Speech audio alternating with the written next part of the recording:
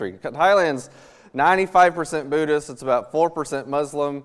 So less than half of 1% of anybody who even claims to be a Christian of any kind. And so our church in Thailand that we've been attending and working in and working with is a Thai church. It's all Thai. They speak only Thai. It runs about 100 people, and that's like a mega church in Thailand. And so we're excited to be back. Like I said, it feels a little bit strange. I'll give you just a quick update of what's been going on. I think I sent some pictures. I sent them last minute. That's my fault too. Okay, I think he has like 5. He's going to flash them up there, and I'm going to talk about them. Here's how this goes. So we left here, and we get to Thailand, and you hear that I just told you that Thailand is 95% Buddhist, but the Buddhism in Thailand, you say, where's the Buddha there? Yeah, exactly. You get to Thailand, and you're like, I thought this was Buddhism, but it's a special kind of Buddhism. It's kind of unique to Thailand. It's called a folk Buddhism. It's also in Cambodia there. And so it's Buddhism mixed with animism. And so if you talk to really what governs their morality and kind of their idea about what they should do and how it's going to affect the afterlife, that's Buddhism. That's the karma that they have, and then the reincarnation. So they understand that, but their day-to-day life is this. It is the spirits there for everything in every place, for every location, and they come by. You see that stuff is new. It's not something. A lot of times you hear about a country that it's whatever the religious makeup of it is that you hear, and but nobody really practices it. But in Thailand, it is to be Thai is to be Buddhist, this kind of Buddhist, and to be Buddhist is to be Thai. And so everybody is very active in the day-to-day. You see the red Fanta there. That's what that red drink is, with all the drink. They come and bring it by, and they add the flowers, and they pray to have a little bit of good luck. And they've already done that. By the time they come out there, they've already done that in their house. As they drive somewhere, if they have a car, they have a little shrine in their car. They do this on the corners as they walk by, and then they go to their business, and they have a shrine set up in their business. If it's the National Bank of Thailand, there's one of these set up outside, because it is this fear of spirits and hoping that these spirits aren't going to curse you. That's the first thing when they want to build a building. That's the first thing that they build. To wake up the spirits that are living in that thing and say, okay, don't be mad at us, we made you a place to live. Needless to say, landing on the other side of the world for us, it's a shock, it's different, and it's probably about as different as you can get. Next picture. Then, along with the weird culture and stuff, the weird religion things that we're not used to is this. This was just a normal day on the way to school. I guess that's not on the way to language school, that is, but I guess it's not normal. But it felt normal because this is them overthrowing the government. That happened while we were there. They did this for like 8 months straight, every day, and I'm just like this white guy in the middle of all this, like, oh, I'm not a part of this. Please don't hurt me. But they're like blowing the whistles, and that just happens, and they eventually overthrew the government, and it sounds probably a little bit crazier than it actually was, but it was just interesting time as we go through all that. Next picture. Then we learn the language. Do you have that picture of the Bible? I think. Can you throw that one up there to show you just kind of what the language is like? That's me preaching. It's probably my first sermon. There we go. There's Thai. If you're curious what the language looks like, that's the book of Galatians. If you can't read it. So learning Thai is difficult, I guess, but a bunch of people speak it, so I guess we could too. And so we went in there and we tried to learn it. It's a tonal language, so Chinese is tonal, it makes it difficult, but Chinese only has 4 tones. We have 5, so that makes it a little bit more interesting. We do have letters though, so we're excited about those. I'd rather have that than the characters. But I wish they'd have put some punctuation and some spaces between the words and not made it so complicated. It's tough, but y'all don't care or understand. I'm just up here complaining all by myself. But if you want to hear what it sounds like that's Galatians, but I'll say John 3:16, for instance. would be พระเจ้าทรงรักโลกดังนี้คือได้ประทานพระบุตรองค์เดียวของพระองค์เพื่อทุกคนที่วางใจในพระบุตรนั้นจะไม่พินาศแต่มีชีวิตนิรันดร์ Did y'all get that? Is there any Thai people here? there any Thai people here? Do you know that I was not really saying John 3:16? Okay. I'm just kidding. That was John 3:16. So we learned the language, and eventually we were able to preach. You already saw that picture. Are there any other pictures to be shown? So yeah, that's our living room. We're sitting there. We had, going through language school is kind of strange because we showed up. We didn't know anybody. We don't have any connections really. I'd talked to a few missionaries on the phone, and they helped us. Actually, it didn't help us. I told somebody yesterday they helped us get home from the airport. They didn't even help us get home from the airport. Those jerks. But we didn't know anybody. They're not jerks. We were fine. We got there. We didn't know anybody. We're just two strange people who didn't know how to talk to anybody or know anything about anything, and we just kind of got started. But as you go through language school, it's kind of a good opportunity. But it's kind of one-on-one with teachers. Everybody you're learning a language with, anybody who actually talks to you, they're doing you a real big favor because they're not doing it for them because you're not that interesting. You can't hardly say anything. So as you learn to talk, you're able to meet more people and make more connections and be able to eventually start having people over to our house. I think that's not, maybe there's another picture. That's another time. I think that's the last time right before we came back to the States. Just a few people that have gathered together with us, and we're launched language school. Not very exciting, really. I'll just be honest with you. Language school in the first term of a missionary is doing just this boring work. Our prayer letters are like, yep, still learning the language. Yep, learned another word. You want to hear some new grammar patterns? They're really interesting. Nope, you don't. So I'm like, yep, still learning language. It's not really all that exciting, I guess. But it's the necessary hard work, foundational to be able to do anything in the country for the next 20, 30, 40 years. And so it's over, sort of. You're always learning language.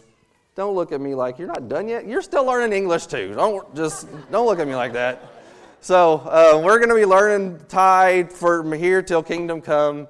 But we're excited that we have a base to be able to stand up and preach and teach and make some contacts. And they come over and they listen to me tell them about Jesus, which they've never heard before. And I could tell you it's the most exciting thing in the universe. Because, you hear a lot, there's a lot of countries in the world, and they have all differing degrees of knowledge about who Jesus is and the Bible and God and all this stuff. But in Thailand, it is it's on near the very bottom. When we tell people about Jesus and explain to them the Bible the first time, they have never heard it before. They know about as much about Jesus as you know about Buddha and Buddhism, which is, anybody want to tell us a lot about that? Anybody have more than 3 minutes to say about Buddhism? Probably not. But that's what it's like in Thailand. So we go and we are telling them the very first thing, and it's awesome because we tell them about a Savior who came and died for them and loves them and will save them. And I tell them that, and they're like, "What? You're saying that wrong. Your language needs some work." I'm like, "No, it does. I'm saying I practiced this one. This is right. He really does love you, and He really will save you." And they're like, they're like, "No, you mean He helps you in your life, right?" And I'm like, "Well, He does that too, but He saves you." He's like, so He helps you not do wrong and try to do better so you get more more points and you don't have to be reincarnated as many times, right? And I'm like, "No, He fixes all. It's done. It's finished. You are saved. You're rescued. It is complete." And they're just blown away. And so it's awesome. It's slow work because they've never heard it before, and everybody they know and everybody they've ever met is a Buddhist, and it is it's extremely new to them. And so you're starting even places, people that go to a country that has a lot of Christian influence of one flavor or another, they're going in. They already know, the general public knows who Jesus is, knows what the Bible is. They're interested in talking about it. And you go in there and you say, "Let me try to explain this to you more perfectly."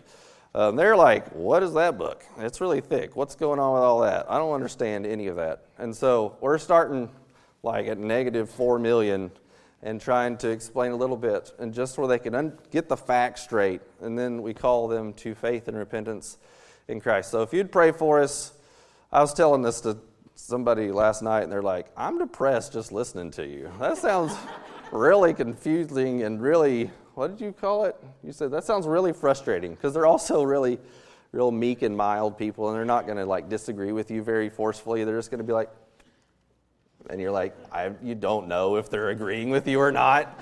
And you're like, well, if they show up tomorrow, I guess they agreed a little bit, or they're a little bit curious. But that's all you got to go on, because they're very hard to read, is one way to say it. But if you'd pray for us, I would greatly appreciate it.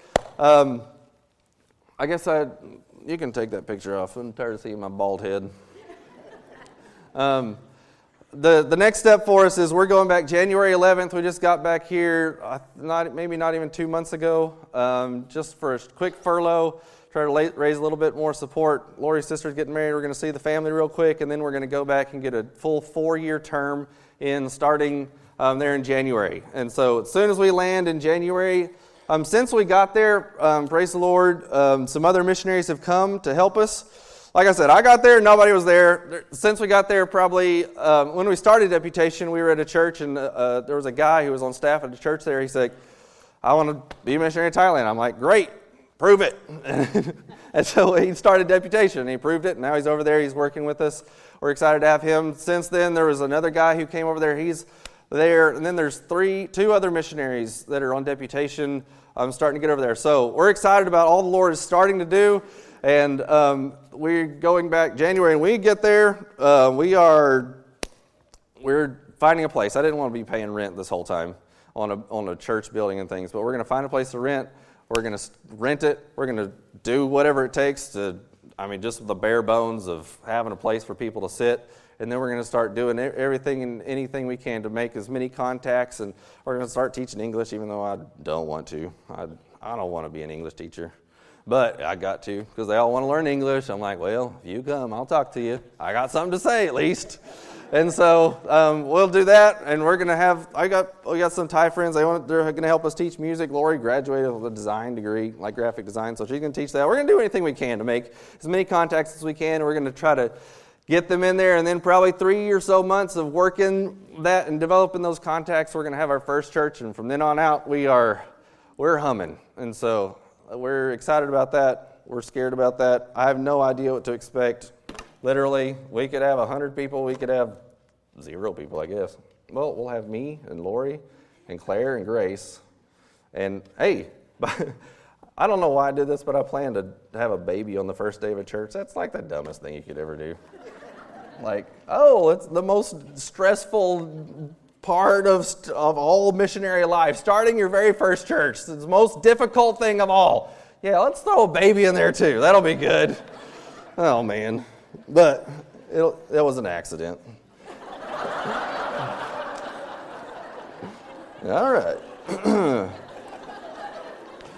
So I'll read a verse real quick, and then we'll get in the message. This is not the message. I'm not preaching yet. Don't be confused. Okay. 1 Corinthians 2, it says, the Apostle Paul speaking, he says, And I, brethren, when I came to you, came not with excellency of speech or of wisdom. So that's kind of what a missionary feels like. Like, I can't even really talk right. I'm learning this language, and it's hard, and that's not what he's talking about here, but that's what I'm changing. I'm not changing. That's bad. I just relate to him. Okay. He's saying, I came not with excellency of speech, declaring unto you the testimony of our God. For I determined, I did it on purpose, in other words, I determined not to know anything among you save Jesus Christ and him crucified. And I was with you in weakness and in fear and much trembling, and my speech and my preaching was not with enticing words of man's wisdom, but in demonstration of the Spirit and of power, that your faith should not stand in the wisdom of men, but in the power of God. And when we, think about missions and you think about stuff happening on the mission field and it's far away and it's a little bit confusing, you've never been over there, you don't really have a lot of hooks to hang it on in your mind, but you just want to believe that just missions is like, you get up Benny Hinn style and you're like, whoa, and like the crowd just washes over and falls down and it's just, boom, awesome. Well, it's more like, not excellency of speech or wisdom and weakness and fear and trembling and speech in my preaching, not with enticing words of man wisdom. And that's what the demonstration of the Spirit is. He takes us who are just weak and feeble and mess up. You probably figured out I'm not all that impressive already. And but he still uses our life. And the Spirit is the one who does the work. And the Spirit uses His Word and a servant. I don't know why He chose to use us, but He did. And He put us somewhere in the equation.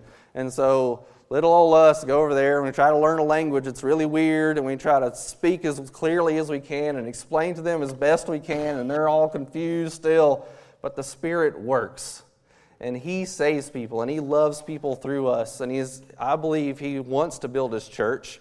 He said, I will build my church, so we're going over there on a pretty good promise, and so we're excited to be involved in what God is doing on the other side of the world. And so if you'd pray for us that the Spirit would use us and that we would be usable as we're over there. So I would ask if anybody has any questions, but there's too many of you, so skip that part. Take your Bibles and go to Hebrews chapter number 11.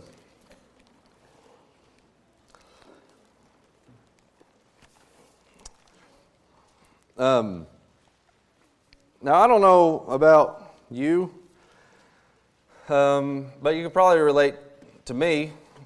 Sometimes, we're real excited about things, like, for instance, when some big church invites you to come preach to a bunch of people. You're like, yeah, I can make this sound really good, and this is exciting, and we're going to go, and we're going to just conquer the whole country of Thailand. We got it licked. Don't worry, just send me a little support, and I'll take care of it. Talk real big, but then there's other days when you're not so excited, and things aren't going quite as well as you would hope. And you're not full, like some days you're full of ideas and you just have all kinds of ideas and you're writing stuff down, you can't get it down, you're telling all your friends and you're talking about it and you're discussing it and you're just like the juices are flowing, with me? And you're just full of energy and motivation and everything, and then other days you're like, I don't know if I want to get out of bed today. I just think I'll just stay here. Nobody knows really, so I just hang out. Nope, yeah. I quit. I don't want to be here anymore. Y'all ever feel like that? You get a little bit discouraged, and all these great plans and dreams that you had once upon a time, you're like, yeah, forget that. That sounds tiring. But when we look here in Hebrews chapter 11, we see some guys who did some great things for God. And I want to talk to us a little bit about some of the fuel that powers the things that we want to do for Him. Usually when I hear a big, loud sermon or something, I'm like, yeah, that's some good preaching. I'm encouraged, but then I know it's not going to last because I'm going to go home and I'm going to face the realities. And it takes more than a pep talk to endure the hardships of a life. Because if you're going to accomplish anything, it's going to take a lot of work. If you're going to accomplish anything, it's going to be, I'm going to quote a great theologian, Seth Godin. Anybody know who that is? He calls it the dip. If you know, then great. If he's not a Christian. Okay, but he talks about you start to work and things start to go really good, but then there's this big long dip where you're just grunting it out. Nothing really exciting is happening, but you're just working really hard. And then, after a lot of work and a lot of foundation is laid, then it starts to take off a little bit. And it's that long, grueling process, whether it's in your job, whether it's as a missionary, whether it's here in the church. I mean, no matter where it is, there is a lot of, every day is not exciting. Every day is not, woo, woo, woo, woo. Sometimes people try to make it sound like that, and they're just big motivators and big pep talkers. And the reason we need those kind of people is because we need some motivation, because we get demotivated, and we get a little bit discouraged. So I want to focus on some guys, because I think they got a little bit discouraged. And I think they understood some of this frustration, but the Bible calls them heroes here in Hebrews 11. You've probably heard of it. It's called the Hall of Faith. It's talking about a bunch of guys who pleased God, who demonstrated their faith in such a way where God wrote them down as examples for us. And I just want to look at their lives a little bit. Here's a few main header points about their lives. They pleased God. God calls them heroes. They were also weary. There was these brief moments of excitement in their life, and that's a lot of times what we remember. You know, like David and Goliath, we remember that story. But you know, David had a long life, and every day he wasn't killing Goliath and being welcomed home like, oh, Saul is slain his thousands and David is 10,000. Every day is not like that. There's a lot of ups and downs, but they were sustained by faith in God's promises, and they were noted here in this chapter for their risky steps of faith that they took. But let's look at Hebrews chapter 11, verse number 6 is kind of the key verse. It's familiar to us, but let's read it together. It says, without faith it is impossible to please Him, for he that cometh to God must believe that He is, and that He is rewarder of them that diligently seek Him. Okay, maybe a little illustration for us will help. Because it says, without faith, it's impossible to please Him. Kind of faith's in its own category here. It's like, names one thing. So, if you were going to go, have anybody ever been skydiving? One? I just give you an opportunity to brag about that. Anybody else? I've never been skydiving. I think it'd be awesome. But there's kind of some things that I would think, I've never done it, but I would think that would be essential to having a good day of skydiving. Goggles, they wear some funny goggles so you can see the ground flying at your face, I guess. So you can see everything clearly. They got this jumpsuit and you got these special shoes, I guess. You got to get your GoPro, and so you can film yourself screaming like everybody else who also falls out of the sky. And what else do you need? You need a nice plane and a good instructor, probably, if it's your first time. What else do we need for skydiving? Am I forgetting anything? Oh, yeah. Yeah, there's kind of one thing that's kind of in a category all by itself. Like, if you don't have this one thing, it doesn't matter if you have all the rest of the stuff. If you don't have the parachute, your skydiving day is kind of ruined.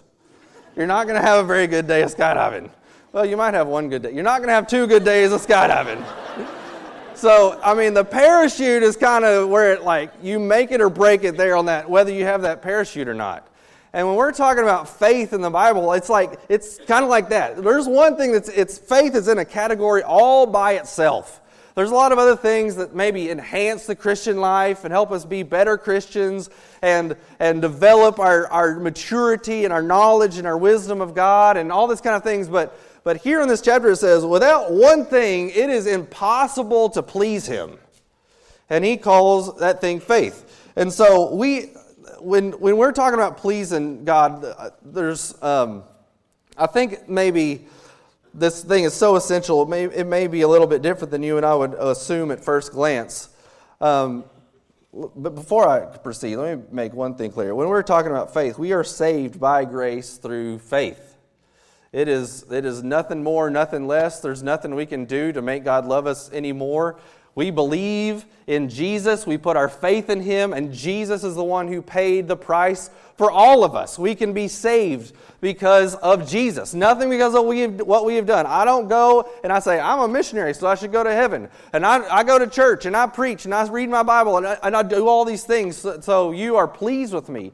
No, God is pleased with us because of Jesus. He looks at us through Jesus, and that is our only merit. When we're in Thailand, that is a big deal for them. When they go to church, when they go to the temple, when they go to their church, they're not going to learn and to grow because they love Jesus.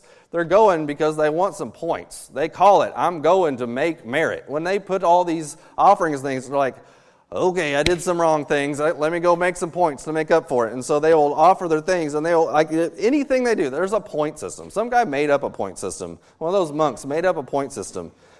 This is unrelated. You know what the worst thing you could do? Cut down a forest. That's like negative 1,000,000 points. I don't know why. But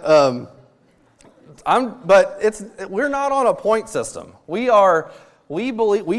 trust in Jesus, but Jesus does all of the work to make us acceptable in the sight of our Father. And that's what makes the gospel good news. We're not giving out good advice, we're giving out good news. When we go to Thailand, the Buddhist mindset, they have advice for everything in the world. Like if there's a drowning person here, the Buddhist way to say it is like, all right, let me read you a manual on swimming. Here's what you need to do. You need to paddle like this, keep your fingers together. I don't know how to swim. I mean, I do know how to swim, but whatever. What would a manual on swimming say? I don't know. You need to do this, and you need to do this, and then... But Jesus is the one who comes down and just rescues us, and He grabs us and pulls us out. And that's the difference between good news and good advice.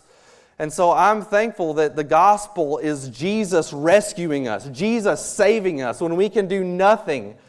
But then once we're saved, I think there's more to this faith. When in this chapter we're talking about a bunch of saved people. And it's about a bunch of saved people who please God with their lives, who did things to demonstrate their faith and show that they are relying upon God's promises. And God says that He's pleased with them. And so I would propose to you that this faith talked about in Hebrews chapter 11 is more than believing in God and believing the Bible and having all the right kind of doctrine. I just want to let that set in for shock value. You're like, what? But I would. It's not less than that. I'm not saying it's less than that. That's all foundational. We must place our faith in Jesus and Him alone for our salvation. We want to believe, we want to understand the Bible correctly, and we want to apply the Bible correctly, and we want to praise Him in spirit and in truth. And we want to do everything right. We want to know everything right, but there's a difference between I would say, if you read this chapter, we're not reading about a bunch of guys who are over here. I wish I had a chair to sit in. We're not reading about a bunch of guys who are just sitting over here and discussing theology and just talking about it and like, yeah, so do you believe the virgin birth? Do you believe in, you can name any kind of doctrine you want to say. Jesus came and He was born of a virgin. He lived a sinless life and He died a perfect death. And He died and He rose again on the third day, and now He sits on the right hand of the Father. Not the left hand, the right hand of the Father. And you can discuss, but there's a difference here where there's something else in this verse. And there's a very important word here. It says, without faith it's impossible to please Him. For he that cometh to God must believe that He is, and then what's the next word? And. So there's another word there. It says, and that He is a rewarder of them that diligently seek Him. It's the kind of faith that moves. Let me start over. It's foundational to believe in God and the Bible, and this faith comes by hearing, and hearing by the Word of God. But those are passive things, I could say. And the common thread through all of these is these guys went from a passive faith of talking about it to an active faith of doing something with it. Not just saying I believe the Bible, but acting like you believe the Bible. Not just saying I believe in Jesus, but acting like we believe in Jesus. Not just saying all the right things, but then getting up and doing something about it. And so I would say the first thing, if we're going to understand what kind of faith pleases God, because I think all of us want to please God. We know that we're saved. It's not that we want to please God out of fear, like, oh, if I don't make Him happy, if I don't do all the right things, He's not going to like me, and He's going to strike down vengeance upon me. No, we are saved from wrath through Him. But we love Him, and we are grateful to Him for His grace and His goodness to us, and we just want to make Him happy, don't you? And so this kind of faith, it says that pleases Him. I think, first of all, it's an active faith. It's the kind of faith that takes that as a foundation and then gets out of the chair and does something with it. The next verse says, where do I get this from? So if we diligently seek Him, period. Next verse, for example, by faith Noah, being warned of God of things not seen as yet, moved with fear, prepared an ark to the saving of his house. And then verse 8, Abraham. And then verse 11, Sarah. But Abraham, what did he do? He went out, not knowing where he went. And Sarah received strength to have the child which he promised. And you could go through, in verse 20, Isaac blessed Jacob and Esau, and Jacob blessed the sons of Joseph. And Moses, he was hid 3 months with his parents, hid Moses. And then Moses went and challenged Pharaoh. It's all these things of not just them knowing the right things and believing the right things, but then doing something, like actually stepping out and like, well, if God wasn't right about this, we're all done for. I'm done for. I'm just going to go out and try something. So it's this active faith. It's the common denominator of all these stories of Hebrew. They went from this passive to this active faith because they weren't going to be content sitting around just believing all the right things. Secondly, it's a risky faith. It's the kind of faith that is willing to take risky steps to accomplish something for God's glory and God's work. What kind of risky steps does God want you to take to be involved in reaching the world? Missionaries get lifted up as heroes sometimes because you don't know everything. Maybe y'all do. Y'all seem to have a higher understanding of missions than the majority of churches. But mostly people are, it's understandable. You live in America and you don't get in contact with other countries all the time, so you're like, I'm not sure what you do. That sounds really cool. Y'all go do that. I'm for it. Yes, good. And you're like, it's crazy. Y'all just, because we come back and we show you weird pictures, and you're like, whoa, you live in that kind of place? It's just wild, man. Cool. And so missionaries, it's like this air of mystique. But there are some risky steps involved in going and leaving your family and leaving this side of the world that you're familiar with and just stepping over there and being like, I'm here. I'm not sure what's going to happen next, but here we go. I'm going to step out. There's no guide. There's a guidebook for seeing Thailand. There's not really a guidebook for starting churches in Thailand. And I don't know. There's so many unknowns. And it's a little bit risky when you step out. But it is pushing the envelope a little bit farther. It is pushing the boundaries. It's taking the gospel to where it's never been before. And that's what God wants all of us to be involved in. He's called us to go to the regions beyond and take the gospel to where it's never been. And anybody who's never heard, we go and be involved in doing whatever it takes to break down those barriers and present the gospel to somebody where they can trust in Jesus and know Him. And it's some risky steps. So it's got to be risky if you are Noah here in this chapter, and you spend 120 years of your life building this giant boat in your backyard. And all your friends around, you're like, what are you doing, Noah? Oh, just investing 120 years of my life in building a boat. Maybe you should do that in the ocean or something, maybe? Can you imagine the ridicule and just the opinion of Noah in those days about what they thought about him doing this? Like, if God doesn't come through and do what He promised He was going to do, Noah's going to look he's going to look really foolish anyway. But one day, it all came to fruition because God did what He was going to say what He said He was going to do, and Noah and his family and this world was saved. It's got to be risky if you're Abraham and you decide to leave your family and your country and everything that you know about and head out into the unknown in search of a land that God promised you in a pre-Google world. You know, when we went to I'm going to Thailand. You know what the place I went? Google, Thailand. What's that like? Google Maps, Street View. What's this like? I want to see what everything is like. I want to call on Skype, and I'm going to talk to people who are there. Okay, so how do I get there? What's the best way to ship all my stuff? What's the best language school to go to? I'm trying to figure out as much as I can. Abraham, God's like, go. He's like, where am I going? I'll tell you later. Just go. That's got to be risky to just step out. He didn't know about any camel jams on the way. Okay, that was my corny joke. So it's got to be risky if you're Abraham and you fully intend on plunging a knife into your son. You think that might be a little bit risky? It's got to be risky if you're Moses and you go and you just take on the most powerful man in the world, Pharaoh, and says, let my people go. I live in Thailand. I keep bringing that up. I guess it makes sense. Y'all know I'm here because I'm from Thailand, or I live in Thailand. It's a constitutional monarchy. In other words, they have a king. And that king is absolute power.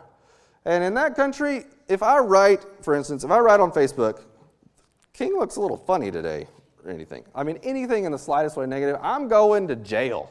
I'm going to prison. And not just for you shouldn't have done that, you'll be out tomorrow. No, it's for years. I'm not exempt as a foreigner. That's how it works in a place where there is an absolute ruler. And Moses going in and just challenging an absolute ruler and saying, let my people go. That's got to be risky. I mean, he knew what it was like over there in Egypt. That's probably why he didn't want to go over there on the mountain when God was trying to tell him to. But he took a step of faith, but that's exactly why they needed faith. If you're never going to do anything risky, if you're never going to do anything outside of the norm or you don't know what's going to happen, what do you need faith for? You need faith for the times when you don't have it all figured out. All you have is a promise, and you don't know what else is going to happen. This stage, I know it's there. So, you know what? I didn't take a lot of faith to do that. It takes a lot more faith if I had some reason to believe I could walk on air. I mean, you have faith in the right thing. That's important too. But it takes faith to step out on something where you're not sure what's going to happen next. And so when we are talking about reaching the world with the gospel, the Christian life is a risky life.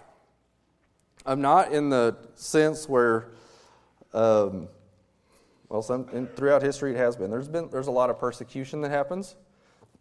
I mean, you read a chapter like Hebrews 11 and everything's going great and they're letting their people go and they're reaching the land of promise and they're all this kind of stuff. But it's not all roses and peaches. There's risks, there's persecution, there's hardships, there's temptations, there's trials of cruel mockings and scourgings and bonds of imprisonment and all. I mean, you got to read the whole chapter. But we are willing to take those risks and steps of faith because we know that we are basing it on a promise of God that is sure and steadfast. And no matter what happens, we step out and we trust Him. And I especially like David here, and he's mentioned in verse number 32. I like David because there's no really clear command to take on Goliath. Some of these things, really clear. If you're Moses and you see a burning bush and God tells you, go do all this stuff, and Moses is like, I don't know. And you have this conversation with God, and He explains all the details. He's like, okay, Aaron's going to go with you. You're going to go, and you're going to talk to him a little while, and then you're going to be back here, and you're going to worship on this mountain. He just laid out the whole plan for him. And Moses is like, okay, fine, I'll try it. We'll be back in a little bit. So he went out. But David here, when it's talking about the story of David and Goliath, there's not this clear command. You know what David's clear command that day was? Take food to your brothers. And so David took off and he went over to the battle and he saw what was going on, and he saw something that was worthy of him stepping up and doing something about. I mean, he saw all these guys on the sidelines on the hill and Goliath down there tempting and taunting their God and saying, who will send a man to come out and fight against me? And David's like, what are all these people? Do you think, I'm sure he went around, I don't know. He went around and was like, so do you think God can defeat this guy? Do you think God can defeat? What do you think their answer is going to be? They'd probably say, yeah. They're like, yeah, God can do it. That's good. Yeah, somebody should do that. And they all have this kind of sitting in the chair kind of faith. And he goes over to Saul and he's like, so what are we going to do about this thing? He's like, well, something eventually maybe. And David's like, is there not a cause? And he takes up his rocks and they all talk to him like you're crazy, and Goliath thinks it's crazy. But he saw something he saw his God getting mocked, and he wanted the whole world to know that our God is not to be mocked.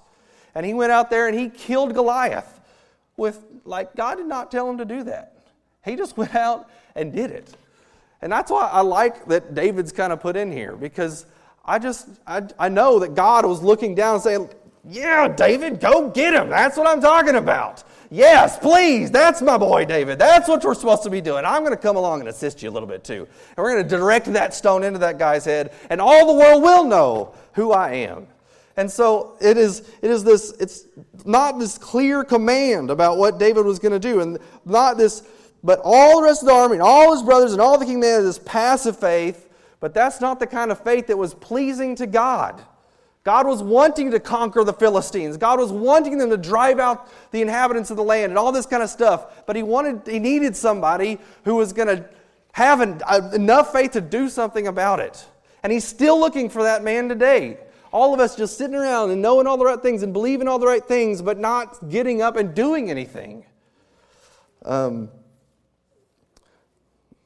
cause in world evangelism calls us to take a risk. It's risky for people to quit their jobs. It's risky for us to talk to our friends about Jesus. We're not exactly in a religion-friendly world these days, especially even after these recent events in Paris. I mean, I'm not a Muslim, but all religions get lumped into the same thing and says, yeah, it's the problem with the whole world. And so when we step out and say, I am a believer in the Lord Jesus Christ, that's risky. We risk losing our reputation. Everybody thinking we're smart. We just get labeled as dumb people who believe in ancient tradition or something. And so it's risky for us to step out and to talk to our friends and be a bold witness among our community. Be labeled a Jesus freak or whatever. I don't know. I've never actually been labeled a Jesus freak. Maybe that happened in the 70s. But also David had no promise of protection. God didn't say, okay, go out there, David. Okay, David got there and he didn't have a command, but David was like, okay, can I go? Am I going to be okay? Is everything going to work out? Am I going to shoot good? And God didn't say, yeah, everything's going to be all right. Just go ahead. He just went. And later in this chapter, these people die at the point of a sword, but it is this kind of faith that is pleasing. It's an active faith. It is a risky faith, but it is the faith that pleases God. It makes God happy when he sees people willing to take a risk for him. Kind of makes earthly daddies happy too. Just recently, we have a little 3-year-old daughter, and you know how kids do the whole jumping into their daddy's arm thing? I wanted to try that, because, she's my oldest. She's finally able to jump a little bit. So I'm sitting on the couch, and she's standing on the ottoman. She sees another kid do it first, and so she's up there, and she's like all timid, and she's scared of everything in the world. But she's a little girl. And so she goes, and she's like, and she's just like, I'm like, come on. And my hands are like this is her body. And my hands are like, come on, jump to daddy. And she's like, I don't know if I can do it. Oh, I did it. You didn't see that. It was like that far. And so she's like, oh, daddy can catch me. And so she goes and she does it again. And I'm like, I back up just a little bit more. And she goes, eh. And she like jumps just a little bit farther. And she's just like so excited and like her faith is building. And so then she gets up there and she just, like, I'm not even looking anymore. And she just gets up to the edge. It's like, as soon as she jumps down, I set her down. She runs back up on the ottoman. She just jumps again. And I'm watching the first couple times. Then I figure she's tired by now. So I'm like looking over here. And I see her flying through the air. And I'm like, oh! And I like catch her. She didn't hurt herself. But it made me feel good, because she was like, no matter what I do, Dad's going to catch me. I've learned this so far. Because we started out with little baby steps. But now I'm just leaping into Daddy's arms. And I should pay attention better, but it still made me happy. Like I'm glad my daughter loves me and trusts me, and I want that kind of relationship with my daughter. And that's the kind of relationship that God wants to have with us, where we just trust Him unabandonedly, where we just leap into His arms. We just leap out on nothing except His promises. And He will come through for us. That's the thing that we don't understand sometimes. We're like, yeah, I would trust God, but I'm a little too scared because I don't think it's actually going to work out right. I don't think God's really going to come through. We wouldn't say that part of it. But that's what we're thinking in our hands, which really, did I say hands? Thinking in our hands? That's what we're thinking in our heads, which is demonstrative that we really don't have the faith that we proclaim to have. And so that's the whole point of faith, is when we are stepping out and doing something and And it is necessary to have faith. So it's necessary to become people of risk-taking for the glory of God and for a cause that fits His purpose. So how is all of this possible? I just have a couple more minutes. So how is it possible to have this kind of faith that pleases God? Go back up to verse number 1. It is by seeing things that are not. Verse number 1. It says, now faith is the substance of things hoped for and the evidence of things not seen. So we see things that are not. That doesn't mean things that cannot be seen. It doesn't mean that things that we see things that don't exist, like weird ghosts or something. It's not that. But that we see things that are not. I could add the word yet there. We see things that aren't there yet. We see things that haven't happened yet. All we have is a promise about what is going to happen. Moses only had a promise about all the people coming out and being rescued from the Egypt. He had that promise, and he saw that in his mind. God explained that to him about what was going to happen, and then he stepped out and did something and then came back with it. But he saw it first. And it would be, if our conclusion was that these things cannot be seen, not that they're not seen yet, we would miss the whole point of the passage, because the whole passage is full of people seeing stuff.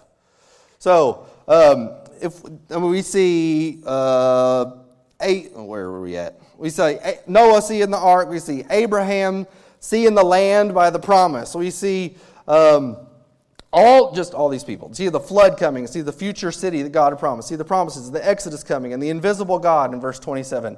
But the idea is that we see with eyes of faith that we don't see things with eyes of faith that we don't see with normal eyes.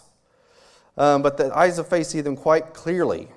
That see and look and saw is woven all throughout this chapter. But faith allows us to treat the invisible as if you can see it, and treat the future as if it is now. If you're in the business world, or this isn't a concept lost to the rest of the world. Everybody's always talking about vision and having a plan and goals and all this kind of stuff. You know what that is? That is seeing things that aren't yet and acting on them as if they are going to be. And taking steps of faith leading towards something that you want to be a reality and working a plan to get there. And it's the same thing that God calls us to do. But He's the one who sets our goals. And He's the one who tells us what He's wanting to do. And He's the one who has a plan to build a church and to reach this world with the gospel. And we're just the ones responsible to act like that's really going to happen and be involved in that work. And so, my question for you is, what will you see? What vision inside of world evangelism did God give you to inspire you to take these risky steps of faith? You know, when I go to Thailand, when I land in Thailand, and I'm talking to Thai people, they're like, what are you doing here? I'm like, I'm here to start a church. They're like, a what? They have no idea what I'm talking about. They're like, so is that, so you're, they have an idea of a Catholic church, like those big, fancy, ornate things. They're like, you're going to build one of those? I'm like, not really. It's just going to be little. They just don't know. But as a missionary going over there to plant a church, I know what a church looks like. I know what it looks like to have people gather together around the Word and worship and loving and serving and loving one another and discipling one another and getting around His Word and growing together in faith and truth and unity. I know what a church looks like. And so I see that in Thailand, even though it's not there yet. Even though I just finished language school, even though I'm just about to rent the first building, I see what's going to happen because God is, I've seen it in America, first of all, but I also know how God works. I know that God saves people. I know that even though they are so messed up in their thinking and so messed up in all their superstitious beliefs and wild, crazy, contradictory things that they think, I know that if I take this word and I just explain it line upon line and precept on precept and here a little and there a little, and I just share that God's Spirit works and He saves people and He loves people and He gathers people around into a church. And so I go on that confidence that I know God is going to use us and work to build a church. You see what I'm saying? Like, I've never raised money for a church before. We're trying to raise money, whatever. Long story short, we're trying to raise money to build a church. It seems like an enormous amount of money, but I'm like, well, here goes nothing. I don't know what's going to happen. We're trying to raise money. God, please send us. I don't know how it's going to happen. We're just like, okay, that's good. And when we we're trying to disciple people. If you bring it down to a one-on-one level, like you sit down with somebody and they're somebody who's all messed up and everybody's weird and messed up in their lives. There are all kinds of different kinds of mistakes and problems. And we sit down across from them when we open the Bible, we're like, discipleship lesson number 1. And we just know something's about to happen. We know that their life is about to get changed. We know that their eyes are about to be like wowed. They're like, did y'all ever see that? When you sit and you explain the truths of the gospel and it really starts to click with people and their eyes are just like, are you serious? That is awesome. And then just start bawling their eyes out. We see all that happening before it even happens because it's happened to us. And that's the eyes of faith that God wants us to have. Say, what could be done? What could be done in God's kingdom? What could be done to accomplish something in God's work? And then we step out like God's actually going to use us. We step out like God is actually going to work. So I would say, maybe you don't have a lot of ideas. I would say seek God for a vision for your role in this world evangelism. You don't just want to just come up with any idea and be like, yeah, I'm going to go risk my life for that. Maybe you should get a little counsel and talk to somebody and use some wisdom. That comes into play here too.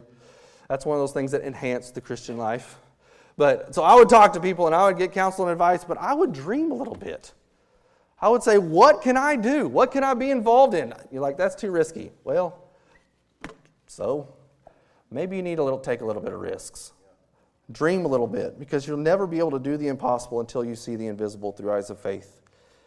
And the greatest example of faith is Jesus himself. If we finish chapter 12 or 11 and go into chapter 12, it says, wherefore, seeing we are also compassed about with so great a cloud of witnesses. It's all these guys that are witnesses to God comes through on his promises. And they're witnesses that God is faithful. It says, let us lay aside every weight and the sin which does so easily beset us, and let us run with patience the race that is set before us, looking unto Jesus, the one that we are trusting in, the one that we love, the one who has made the promises to us. And we look unto him, the author and the finisher of our faith, who for the joy that was set before him endured the cross, despising the shame, and is set down at the right hand of the throne of God. For consider him. And so we look to Jesus, and we see who he was and what he did. He endured such contradiction of sinners against him. He endured the cross. Jesus was not excited about dying on the cross. It says he endured the cross because he saw something beyond the cross, about what the cross would accomplish in saving this world and building a church. And we do the same. We see beyond the difficulties and the circumstances and the problems that are going to come up in accomplishing what God wants us to do. And he looked beyond with eyes of faith and saw not the joy of the cross, but the joy of what the cross would accomplish. And now he sits on his throne, having redeemed his own, and looks at us for what we are going to attempt and accomplish for him and his glory. And I would say step out in faith for him. You risk a lot of things, embarrassment and ridicule and persecution and death, but even these guys here at the end of the chapter, verse, it's all happy stuff, all the way down to about verse number 36. And then it talks about these guys. They had trial of cruel mockings and scourgings, and moreover of bonds and imprisonment, and they were stoned, and they were sawn asunder, and they were tempted and slain with the sword, and they wandered about in sheepskins and goatskins, and being destitute, afflicted, and tormented. that's probably was not in these guys' 5-year plan. That's probably not, their day was probably not planned. Like, okay, well, today I'm going to try something risky and get sawn asunder. That's my plan. So I can't stand up here and say anything you accomplish, you try for God is going to work out great, and your life is going to be wonderful, and it's all going to just be great. Because sometimes God has a bigger plan. There's something that we don't understand. I don't think these guys probably even understood it. But they made it in the chapter, and God's pleased with them. But they were getting sawn in half. But I can imagine, as they're laying there and they're about to get sawn in half, they risked something for him that didn't work out as they planned, but they died in faith, and they died in great anguish, and it didn't work out like they planned. But they close their eyes in pain. What is the next thing that they see when they open their eyes? They see Jesus on the right hand of the Father, and he's probably standing up like he did for Stephen, saying, "Well done, my good and faithful servant." I am pleased with that. And whatever happens with my life, whether I get to be Moses or whether I'm this guy getting sawn in half, I want God to be pleased with my life, because this is just temporary, and that's going to be eternal. Let's pray. Lord, we love you. We want you to be pleased.